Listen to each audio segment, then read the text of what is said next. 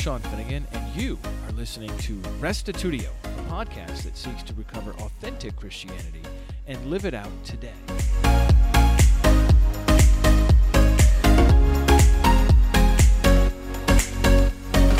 Today we continue to hear John Truitt and Greg Deuble discuss speaking in tongues. If you haven't listened to the previous 3 episodes in this series, it would be good to do that before listening to this one. Also, if you want to get the most out of this Bible-heavy discussion, you should read 1 Corinthians 14 prior to listening, and maybe also keep it open while you listen. These two go deep into the chapter to discuss this issue, and having it before you so you can refer to the verses will greatly help you to follow the discussion. Here now is episode 378, Speaking in Tongues Discussion, Part 2, with Greg Deuble and John Truitt.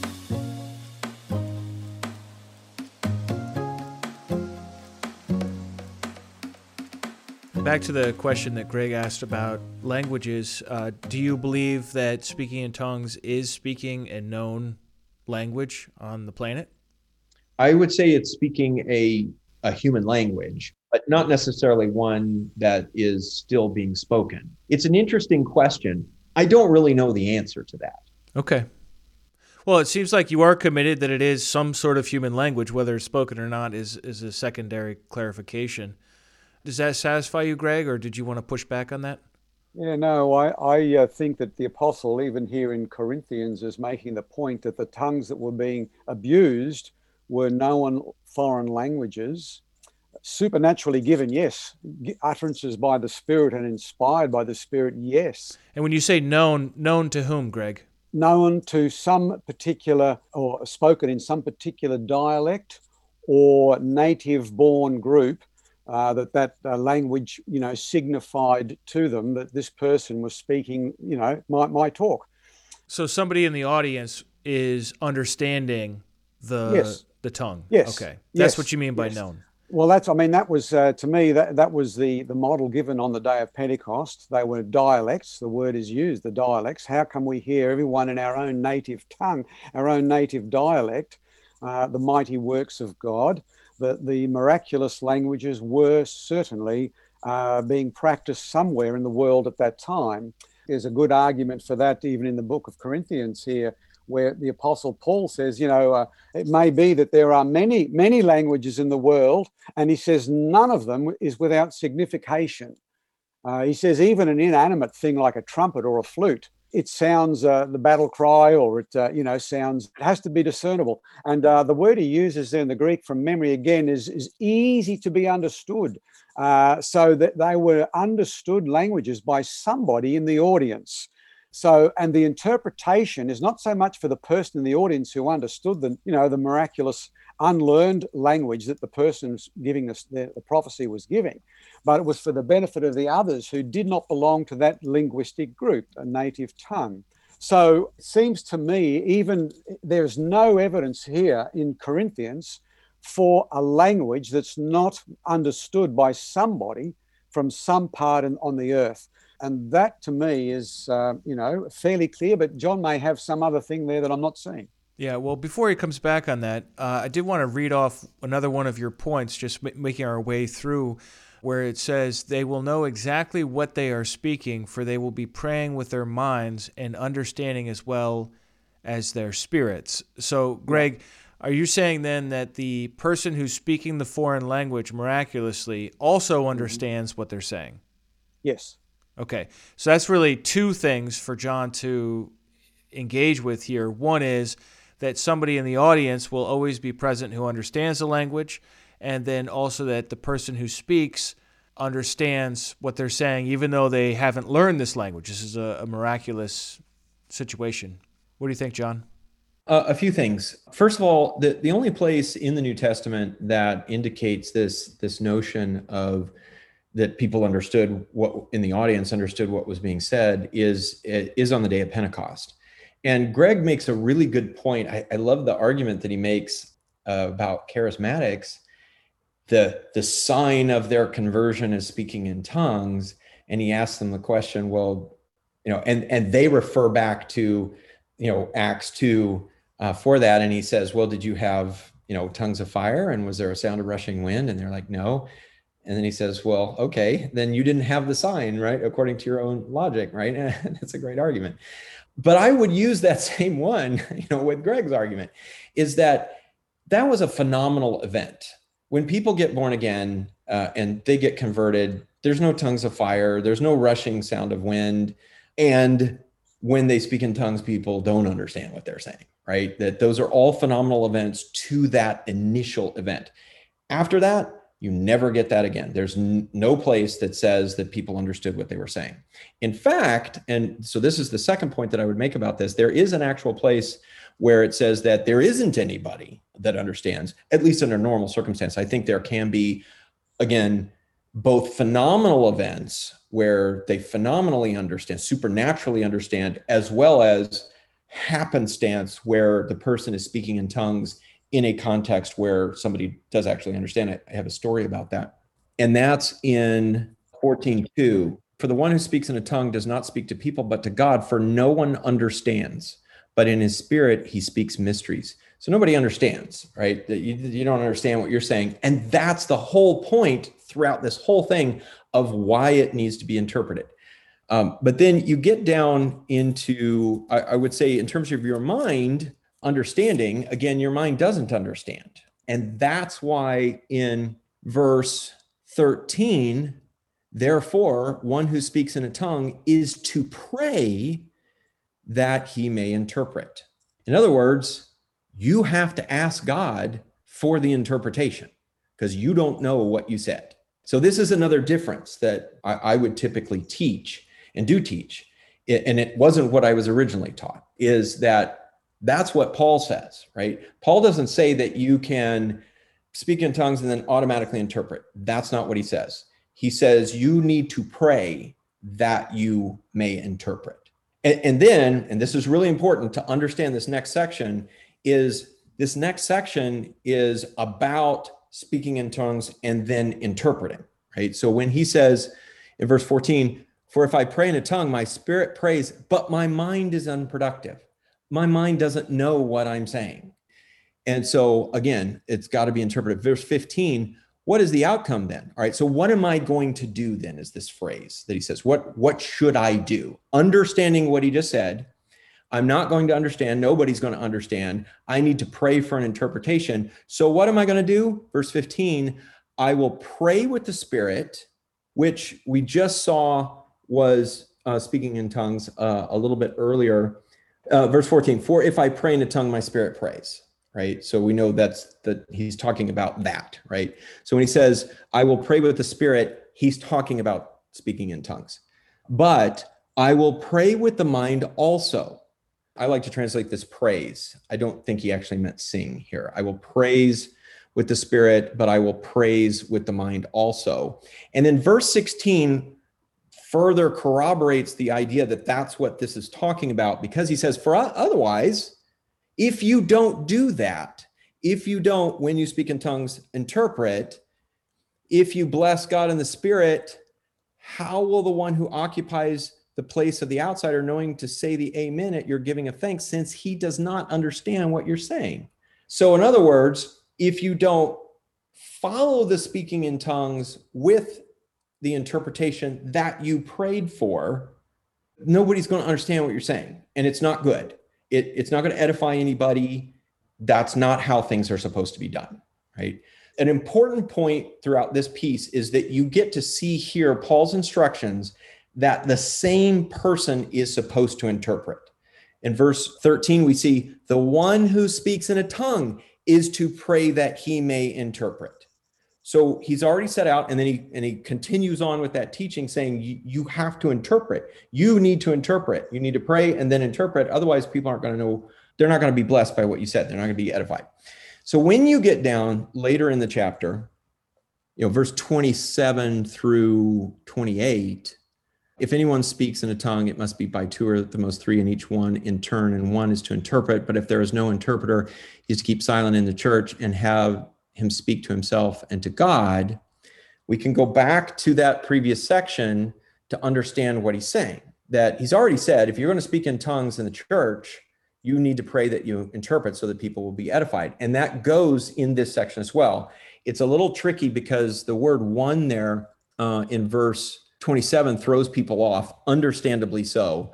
And so in a lot of charismatic churches, not all of them, but a lot of them, they'll teach that, two or three people in the church may get up and speak in tongues, but there needs to be someone else there who can interpret that, who can say what they're saying, right? But we already know what Paul is teaching on this, that the same person is supposed to pray for the interpretation. So the word one here it's the Greek word hais, and one of its meanings is aloneness or only, right? Onlyness, or there's a good example of it in Mark when the Pharisees are reacting to Jesus forgiving sins. And they say, who can forgive sins but God? Hais. And so it's a good example of how hais can be used in this sense, that but God alone or only, the only one who can do that. The Shema is the same usage of that word. And so if you bring that particular understanding back into this verse of that definition of that word in here, then you can see, okay. And each one in turn and each the same alone is to interpret. But if nobody's going to do that, then you need to be quiet. If you're not going to do that, you need to be quiet. You can speak in tongues to yourself, but not allowed. So that's how I would flow that teaching on all of that stuff. Okay. So Greg, what do you make of these arguments that John made here for the same person not having to understand the tongues that they're speaking, nor having others to understand it as a requirement, even though he granted that this was the case, in fact, on the day of Pentecost? Certainly. John's interpretation has the majority view behind it, and I recognize that my view would be a minority report. But I certainly would argue for a few facts that perhaps need to be added into the mix before coming to a conclusion about it.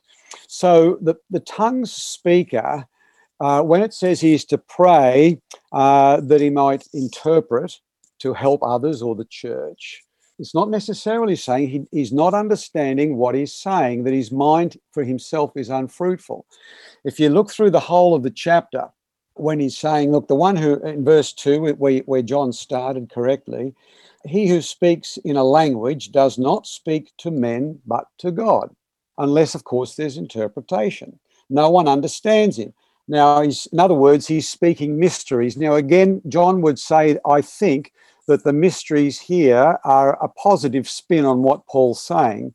I would take it, the whole context, rather as being a fairly negative comment on what this person is doing. Look, he's not helping anybody. He goes on, for example, to say this person is, verse 9, he's speaking into the air. Okay, so these are mysteries that are disappearing. He goes on to talk about in verse 11 how he's saying, if I do this, I'll be as a foreigner.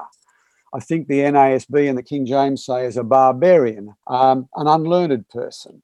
So the person who's doing this is speaking not to others, not to men, but between himself and God. Not because he doesn't understand what he's praying, but precisely because others aren't benefiting. The other is not, in verse 17, he's not being edified.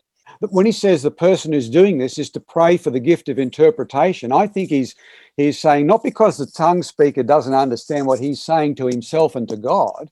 He's simply asking that if there's no one in the church who understands, then pray for the gift of interpretation, that you might put that language that you're speaking in to the vernacular of those who are, native to that particular language. So that would be how I would take it. But I certainly understand that John has a very good point in reading it the other way on the face of things, unless you hold these other points in tension. It is no wonder there's been such huge debates and fallouts over the generations, because it is an incredibly complex subject. My only appeal, again, would be, it's not just on the day of Pentecost that is the template. As I mentioned before, there are two other occasions, and the book of Acts is the church's doctrine in practice. It's the narration of their doctrine as they applied it. And the languages there in Acts 10 as well as Acts 19 were also, I think, languages that were understood by the people. So tongues are primarily for the benefit, not of God. He understands all languages. He doesn't need my tongue, my particular dialect when I pray. But if I'm wanting to help the church, then others do. So always it's to men that these tongues are in the context of being delivered. And I think that's the whole thing that the Corinthians were forgetting. They were exalting themselves, edifying themselves, puffing themselves up, not acting in love, concentrating on the least of the gifts and so on, if it was without interpretation. And that's what he's trying to correct. So I think we've got to keep the whole thing in tension in order to get a proper reading. So I recognize that John's interpretation is makes a lot of good sense on the surface, but I think there are some other things to throw into the mix to keep it a bit in tension as well. And when you say it's to men, you mean to people, right? Men and women? Yeah. Yeah, because absolutely. you have another point here about women remaining silent where the use of tongues is concerned in the church. And this is pulling on the end of chapter 14, leaving to the side the question of whether or not the same person understands the tongue and moving on to another point here. Now, John, what do you make of this section at the end here talking about how the women are to remain silent? Are women allowed to speak in tongues? Should women speak in tongues? What do you make of this? First of all, I don't think that section is talking about tongues at all. Back in verse 29, he says, have 2 or 3 prophets speak and have the others pass judgment. But if a revelation is made to another who is seated, then the first one is to keep silent, for you can all prophesy one by one. So he's in the context of prophecy now. He's not in the context of speaking in tongues anymore. And you can see him, verse 36, or was it from you that the word of God first went out, or has it come to you only? Again, this idea of prophesying. And so I would say, first of all, that it's not in that context, so it doesn't really apply to speaking in tongues. It could apply to prophesying, but it doesn't really say that. It would be in that context, but it doesn't say that. It just says they're not supposed to speak at all. So the other problem, and this is we should do a whole other podcast on this, Sean. Hey, I'm the one asking questions, so I might as well ask the hard ones of somebody else.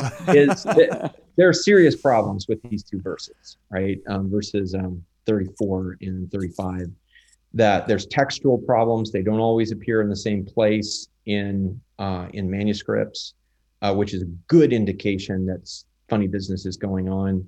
And you can remove them, like some ancient manuscripts don't have them in that place, and the text flows perfectly from verse 33 to verse 36. The other problem is, especially in their context of prophesying, it contradicts something Paul said a few chapters earlier, and Greg, points that out. So I actually don't think that these are original to the text. I think these were added at some point.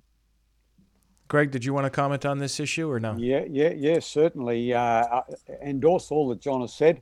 And certainly, I think that this test number 8 is a particular test which should only be applied to the particular circumstances in the church at Corinth, and not necessarily applied as a blanket, ruling on the practice of all other churches where women weren't doing this. So I think that the test number 8 here is in the context of the charismatic abuses, particularly at Corinth. Now, John also has correctly pointed out that it can't be what it seems to say, because earlier the apostle has said that you may all prophesy, and if a woman is to do it, she's to do it with an appropriate, sort of outward chapter dress. 11. Chapter 11, and so on. For those who think that Paul is misogynistic, they need to just go back a couple of verses earlier here, where Paul gives men also the command to be silent. So he's not picking the women out necessarily. He's saying to the men who were speaking either without interpretation or who were talking out of turn and talking over each other, that they also were to be silent. And that's why he says, there's to be 1 or 2 or at the most 3, and then it's to be done in order, that is consecutively, without talking across each other. So I think that test number 8, and perhaps I should have expressed this a little bit better in my article, is unique to the church at Corinth and is not necessarily to be applied across to all churches. Okay. I got that from your article that's what Oh, you were good. saying. Okay, thank you. Well, it's just when you see the list, you want to just go through the list and compare it to today. So yeah, that's probably clarified in the article. But John, can I make a comment about this section that I think is really important? This isn't necessarily to do with Greg's test, but let me just say this, that I think this is something that the charismatic Pentecostal church has not understood and overlooked, that is a huge problem and absolutely should be in anyone who's going to practice the gifts, and especially the gift of prophecy. They need to understand this, that when he's in verses 29, 30, and 32, he's teaching on discerning of spirits, not so much prophecy, a little bit, but it's mostly about discerning of spirits.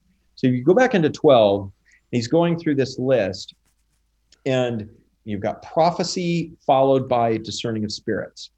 The word discerning is diakrino, and it means to judge between two things. And then the word spirit is super flexible in the New Testament, right? Lots and lots and lots of different ways that the word spirit can be used. One of the ways it can be used is a word meaning prophetic utterances, right? And so you see that in 1 John 4, for instance. Brothers, believe not every spirit, but test the spirits to see if they're from God, for many false prophets have gone out into the world, right?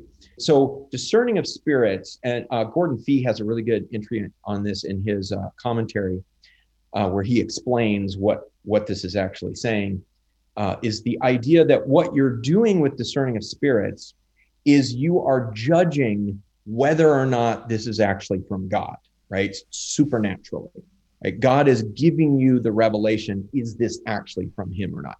Now, that would certainly apply to prophecy, but it could apply to other things as well, right? well, does it apply to tongues, you think? Certainly could. Do you believe that speaking in tongues can be faked? I think it can, but it's actually kind of difficult to do that. You probably would have to practice a lot to actually sound like you're speaking a language. And you would also recognize that speaking in tongues can be mimicked or produced by unclean spirits? Oh, yeah, definitely. In either of those two cases, which Greg also brought up in a previous conversation, whether it's psychological or demonic, you would need discerning of spirits in those cases. Yeah. What Paul's doing here in 14 in this section, 29 through 30, really 33, really, but certainly through 32, is he's teaching on discerning of spirits. That he's saying, if you back up to verse 29, have 2 or 3 prophets speak and have the others pass judgment. That's your word krino, right? So in other words, you're supposed to have some other people around who are listening to the Spirit of God in them, and they're praying and they're asking, is this from you? They're passing judgment, right? Spiritually passing judgment, discerning of spirits, right? And so what that then does, then if you go on, if a revelation is made to another who is seated, then the first one is to keep silent. What sort of revelation? Well, he just said passing, they're supposed to be passing judgment. In other words, if the 3 of us are sitting around in fellowship and I'm prophesying, and Sean, you're sitting there and you're discerning of spirits, right? You're listening to the Lord to see, is this really from you, Lord? And the Lord tells you that's not from me, right? Or gives you some correction to what I said, right? Then you need to speak up. I need to have humility and stop and say, okay, and be in accountable relationship with other brothers and sisters. New Testament ministry is absolutely supposed to be team ministry. It's not the prophet who comes along and says, here's what the Lord says. No, it's team. And we see that here, right? 4, you can all prophesy one by one so that all may learn and all may be exhorted. And, or you could translate that really, and, or yet, the spirits of prophets are subject to prophets. If I'm doing that, I am subject to you. in that discerning of spirits way, where you're judging in the spirit, is this really from God? And I need to place myself in subjection to the other believers that are with me, so that, here it is, for God is not a God of confusion, but of peace, so that we may have peace. In ministries that I've been involved with, I have seen where prophecy without discerning of spirits and without that kind of humility and subjection, where prophets get elevated and everybody, and no one would question them, and that kind of stuff, they're not discerning of spirits, that confusion reigns and people are hurt. And so that teaching, I think, for the charismatic church, certainly charismatic biblical Unitarians, is vitally important, so that this stuff doesn't become dangerous to people. Okay. Greg, did you want to add anything to that, or did you agree with his take on that? Yeah, that's very, very good pastoral advice. I think a classic example is in the States, where you've had all of these alleged prophets who've predicted president's return, and now have got serious egg on their faces, done irreparable damage to the church and to the scriptures and to our Lord. And they need to eat some humble pie and acknowledge that they've been misled. And the church should have been doing its job earlier and would have avoided a whole host of issues. So terrific advice, John. Absolutely agree with that. Okay, then let's move towards John. Would you agree that any Christian who is a true Christian, in other words, has been born again, can and should speak in tongues? I would agree with that. I would also say, as Paul points out, not everybody's going to, and that's certainly my experience. Not everybody's going to. Here's what I would say about 1 Corinthians 12. I think this is an important thing to bring up in this whole thing. That in verse 8, where it says, "For to one is given the word of wisdom," so on and so forth, people tend to interpret the word "one" there as the number one, and that's not that word. That would be the Greek word "hais," and that's hos. That's the relative pronoun, like which or whoever or whom. And so as a pronoun, it has an antecedent in which it agrees both grammatically and in context. So in other words, you've got a relative pronoun. You don't have the number one. It's not that everybody gets one of these things. It's a relative pronoun. The antecedent that it's in agreement with is the word that underlies in verse 7 the words "each one." So that's its antecedent. It agrees with it both grammatically and in the sentence structure, because you can see, "But to each one is given." And then in the pronoun in verse 8, when it repeats, it's for pronoun referring back to it is given, right? So you see both from the grammatical agreement of number and gender, and in the way that you have a repetition of the verb that follows it, you get, okay, that's its antecedent it's in agreement with. Well, with pronouns, you can put the antecedent noun in place of the pronoun. So Jeff married Sally, she is a journalist. Well, we know that that's referring to Sally because of the gender, but you can also repeat that and say, Jeff married Sally, Sally is a journalist, and you said the exact same thing. So if you do that in this verse, if you supply the antecedent for the pronoun, you get, "But to each one is given the manifestation of the Spirit for the common good, for to each one is given the word of wisdom through the Spirit," so on and so forth, right? So all 9 of these things are given to every believer. They're just different ways in which the Spirit manifests. The important key then, because what I was originally taught was, therefore, everybody has full control over these things. They used to have this phrase for it, all 9 all the time, right? Where I could just do any of these things whenever I wanted to. And that should have been obvious nonsense to anybody after about 10 minutes. In verse 11, "But one and the same Spirit works all these things, distributing to each one individually just as he wills," right? So in other words, you can't just do these things because you decide to. God has to empower you to do these things, and it's going to be according to his will. So if you're going to do a miracle, you can't decide to do a miracle. I can't walk up to somebody in a wheelchair and decide, "Oh, I'm going to heal that person. They're going to get out of the wheelchair." If God has not empowered me to do that, then it will not happen. Mm-hmm. So speaking in tongues is in a little bit of a funny category, because I believe the same thing about speaking in tongues. God has to empower you to do it. But as you go through and you study what is it? When you're speaking in tongues, in a general sense, what is it that you're saying?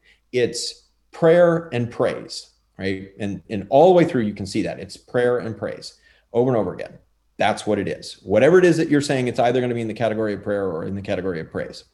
So what do we know about God's will about prayer, especially, but certainly praise as well? That it's always his will. I want you to pray continuously, right? So I believe that it's God's heart to empower that particular one all the time. So it feels like I can speak in tongues at will. That's not really what's happening. It's just that, if I'm going to pray in a tongue, that God's will, he's always wanting us to pray. So he's certainly going to empower me to do that. So that's how I would teach that. But I think it's really important to understand it's not that I'm in control of any of those things in terms of the ability to do it. I'm in control in the sense that I have to, like Peter, get out of the boat and walk on the water. Jesus empowered him to do it, but he actually had to step out of the boat and walk on the water. Mm-hmm.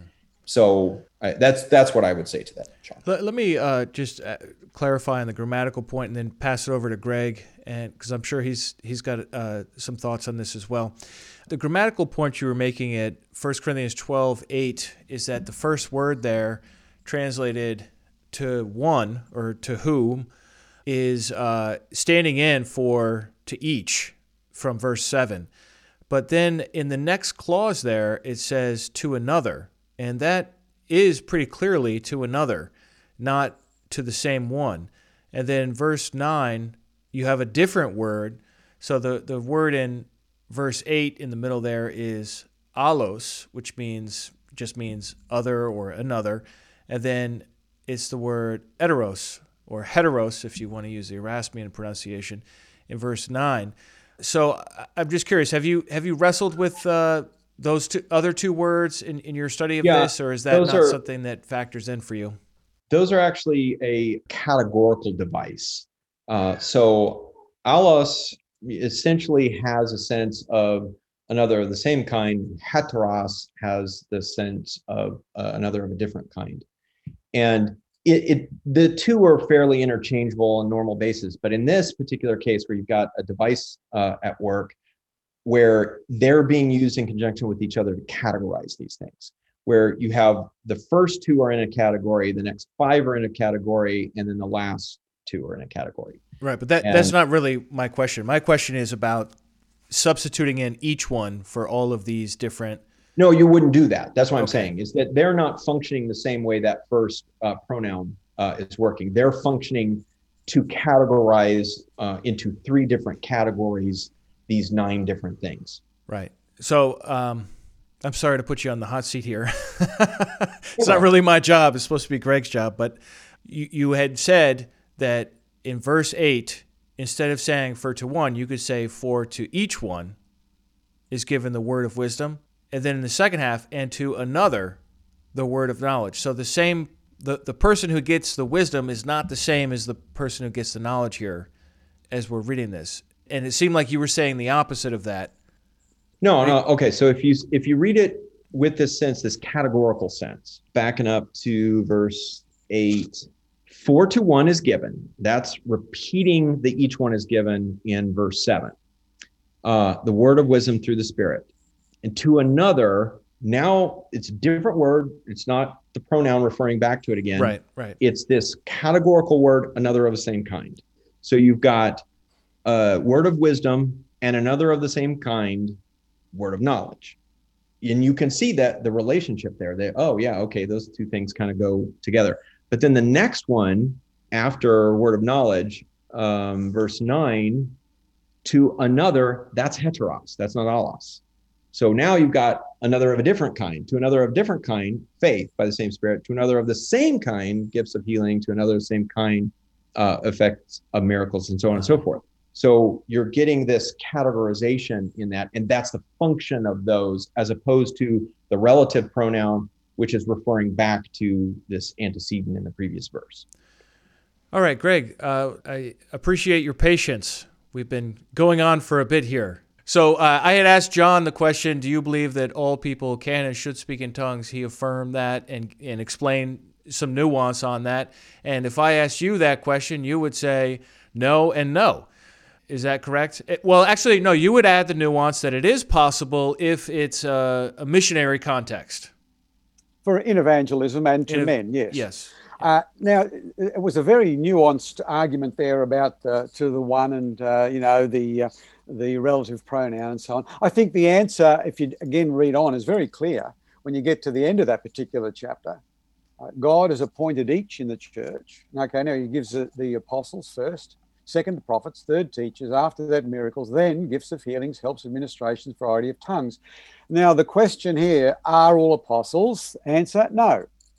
Are all prophets? No. Are all teachers? Clearly not. There's only a certain number of pastors in the church. Are all workers of miracles? No. Do all have the gifts of healings? The answer continues is no. Do all speak with tongues? The answer, no. Otherwise, you're going to have, as Paul says, they're all trying to do it. It's chaotic. If you go back to what he'd said in the beginning of the chapter, when this used to happen in the pagan days, when they were carried away to dumb idols, to mute idols by this spirit, when everybody is wanting the same thing and to compete and to be showing how gifted they are. The answer is a clear no. Not in the New Testament church. Not all spoke in tongues, and certainly, I think that's the common sense approach. But I listened with great interest on that point. So is tongue speaking for today? Look, again, as Paul says, it's the least of the gifts. It's been way overblown. And on occasion, it still may be very relevant, as I mentioned to you, in a few specific and necessary cases. But essentially, I think the Corinthian church was a unique situation, which is not necessarily, repeated today. My understanding is that the tongues were a sign gift primarily for unbelieving Israel of judgment to come. The Old Testament agrees with that, and I think Paul, endorsed that particular approach. Now, what is that? I guess you ask now. Well, how do I approach people like John, for example, whose church would do that? And so on? That's a good question. I should have asked that. Yeah. So, there are some folks who believe that if you speak in tongues, that you're doing something satanic, and they want to shut it down. And there's really no tolerance whatsoever. I'm sure we can all think of a few people that would say that it's just evil, it's of the devil, and you shouldn't do it. How do you interact with charismatic types? Obviously honest-hearted ones, not weirdos that are worshiping the devil on the weekend or something. I can assure you, John's not doing that. No. I can tell that's true. Look, there are really only three possibilities, aren't there? Number one, it's hypnotic. It's of the flesh. It's a psychological phenomenon, and I think a lot of the Pentecostal tongues fit that category. Once you add group pressure, positive teaching, expectation, hours and hours of coaching, it's very obvious that a lot of people, I think, are able to enter into this experience, as indeed other religious groups and even non-Christian groups, have demonstrated. The second possibility, of course, is that it can be demonic. And in my experience, there have been many tongues that are demonic. And John is very, very good on and he started off at the very beginning of the session by saying, in my experience, this is the case. Now, in my experience, I have found a lot of tongues to be deceptively demonic. I can't put it any other sort of less than a straightforward way. A lot of those tongues were people who have not truly either been converted or who have not truly repented, specifically of sins from a satanic background or involvement in Ouija boards and fortune telling and all of that sort of thing, palm reading and all of that spiritualism.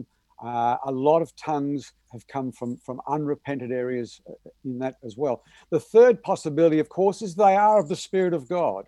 And if they are of the Spirit of God, then they will follow the patterns that the apostle lays out here to guarantee true spirituality.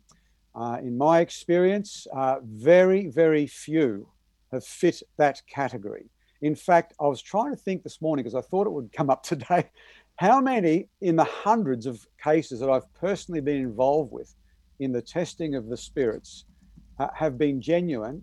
I can say I know of definitely one, maybe two. So very, very, very rare in my experience. Now, my experience isn't the be all and end all. It's not, my experience isn't, speaking infallibility, but that's just my experience. And so I do certainly, give a clear warning and caution that it's as in the scriptures, it's not for everybody, and it's very, very rare. The deception comes in, of course, and this is why I have difficulties with the whole idea that he who speaks in an unknown tongue is speaking to himself. If I'm speaking to myself, I've got to know what I'm saying. And if I don't, then I'm following a very deceptive path of meditation practice where I eliminate my mind. I put my mind in a box by itself and don't engage it. And to me, that is opening up a whole category of possible deception. Whenever I lose control, as John said before, the spirits of the prophets are subject to the prophets and should be subject to not only others, but to myself, because I have to shut myself up if someone else comes in over the top and says, look, this is how I see it. So there is a very clear scriptural mandate that we must engage our minds in our prayers, in our meditations, and as soon as we disregard the mind that God has given us at these points, which we've been using our minds through the whole 2 hours here, very good. I hope we have. And to disregard that is a doorway to deception, and the devil loves nothing more than for people to shut their mind off and to enter the back door in that way. So I'm sorry to end on a fairly somber note, but certainly I would see that the modern phenomenon in those three categories. I just would, give a note of real caution to the whole thing. I don't want to take that away what is genuine. And I hear John very clearly, and I endorse and agree with him on this point. We want everything that God wants us to have. If God wants me to speak to a person in the wheelchair, rise and they can jump and leap and praise God, wonderful. If he wants me to walk on the water, wonderful. But I've got to have a clear direction on that. Otherwise, I'm not only possibly deceiving myself, but causing hurt to others. And much hurt has been done to the body of Christ through a failure to listen to the repeated warnings in scriptures that we are to test, to prove all things. Hold fast to that which is good. Yeah, the Lord Jesus himself is our example. Every word is to be weighed, to be honestly looked at, proceeds from the mouth of God, and that's our authority. So even what I'm saying has to be subjected to the authority of God's word, and wherever I speak out of turn, I stand to be corrected, and I would humbly, ask the Lord for a correction on that point. Okay, well, John, I can't have you respond to every one of those points, or else we'll have to be here for another couple of hours. But if you could just summarize your own view. Like I said at the beginning, I think, Greg and I probably see eye to eye on a lot of this stuff. His experience is illustrative of my point, that there's a lot of bad teaching and a lot of bad practice and a lot of bad pastoring on this subject. Yeah. And so it doesn't surprise me at all that that's been his experience, because I think that's probably most people's experience. I've known a lot of people who at one point were in charismatic churches and then they left because they were just so many bad experiences and that kind of stuff. So, it doesn't surprise me at all. The answer to that is better teaching and better practice and following the instruction that Paul has laid down for this stuff, because he's given us really good instruction on this. People just don't either study it or follow it, or they're just going with whatever tradition or emotional thing that's it's going on, or there's demons involved, all those kinds of things. So yeah, I think that's, like I said, it doesn't surprise me. I don't feel like people who had a lot of bad experiences are somehow wrong in how they're feeling about that. I think it's understandable. But here's what I would say. I'd say a couple of things. This is my tongue-in-cheek test. Are you forbidding to speak with tongues? And I would include teaching that tongues, you can't do it in that category, right? We don't want to do that, right? We don't want to forbid to prophesy and to speak in tongues in this. And we want to have good teaching that teaches orderliness and the proper purposes of edification to the church, and those kinds of things. So the way I always use the phrase, "Don't throw the baby out with bathwater," right? We want the bathwater thrown out, and there's a heck of a lot of dirty bathwater, but we want to keep the baby, right? So we gotta discern that. We have to work to get the baby out of the bathwater so that we have the baby and we don't have the bathwater. This kind of dialogue, I think, is really, really good at this kind of thing, because Greg has introduced to me the idea that you can't actually speak in the tongue of an angel. There's something else going on with what he's saying there. I'm really intrigued by that. I've never heard that before, and I want to go study that. Maybe he's right about that.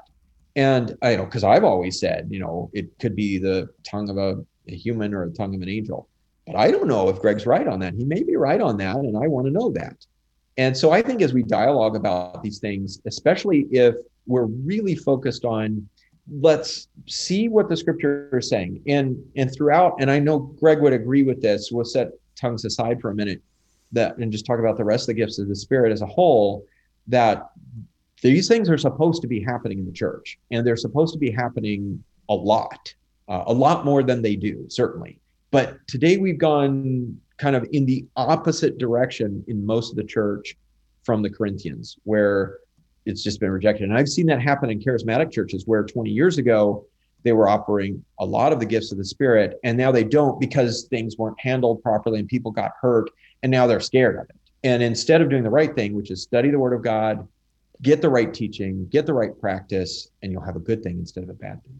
All right, guys. Well, I certainly appreciate your taking the time to have this conversation and to get a little in depth here.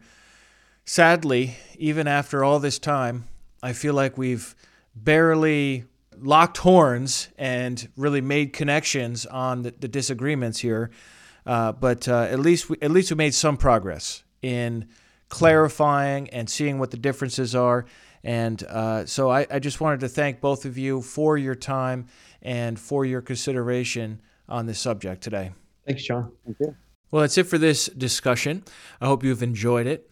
Both gentlemen have done a great job interacting with each other. I appreciate the respectfulness with which they carried themselves and carried the other person in conversation. And I would also be curious what your thoughts are as far as which side do you think is more compelling, that tongues is available today or that the gift of tongues has ceased since the first century or early second century. If you would like to make your voice heard, come on to restitutio.org and find episode 378, Speaking in Tongues Discussion Part 2, and add your comment there. We've already got a number of comments in from last week, Part 1 of this conversation. For example, David James Fenton wrote in saying, I was interested in this discussion, having been through much disruption in my fellowship in my teens with the subject. A point I thought that Greg didn't answer properly was, if tongues had more than one purpose, why would it cease when only one has been completed? I would say that it would indicate that the gift had a primary purpose as a sign. The sign was carried out by the church for the secondary reasons, as they needed a reason to be giving the sign, i.e., it was edifying for them when used properly.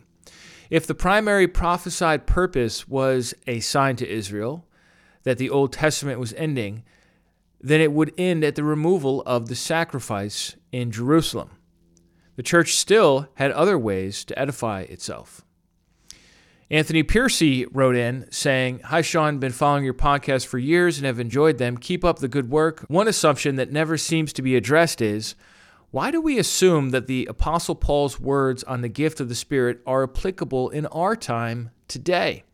Indeed, since Paul is clearly addressing the Corinthian congregation in his time on this issue, one could postulate that if he meant his comments to apply for all time to all Christians, he would have said so as Jesus did. I have never seen anyone approach this topic without this assumption. However, I believe you achieved an interesting goal in having multiple Christians of different views talk on this topic without right fighting. It was a pleasure to listen to. Thanks again, Anthony. Interestingly, John Truitt himself replied to Anthony and said that at the end of 1 Corinthians 14, Paul says that the things he writes are commandments of the Lord. And I would add to that as well that in 1 Corinthians 11, Paul talks about how he has no other custom among all the other churches of God. In other words, he's seeing his responses to the Corinthians as normative for Christian practice, not limited to their particular locale, although he is addressing their specific issues. David Seaborn Jones wrote in saying, "Thank you very much to the three of you. I am finding this series very interesting. At the end of this podcast, it sounded like the first of Greg's two questions was pretty much exactly the question that I wanted to ask. If the tongues spoken by John and his church are not a heavenly prayer language, what are they? Are they an unlearned foreign language, like Mongolian, Basque, or German, say for someone who hasn't learned it? Amid his explanations to overcome the baggage of Pentecostals, I didn't get the impression that John really answered this question, at least not in such a way that I am clear as to the answer. And I can tell you the answer to that, which is yes, speaking in tongues is a foreign language, whether it is a known language in the world today.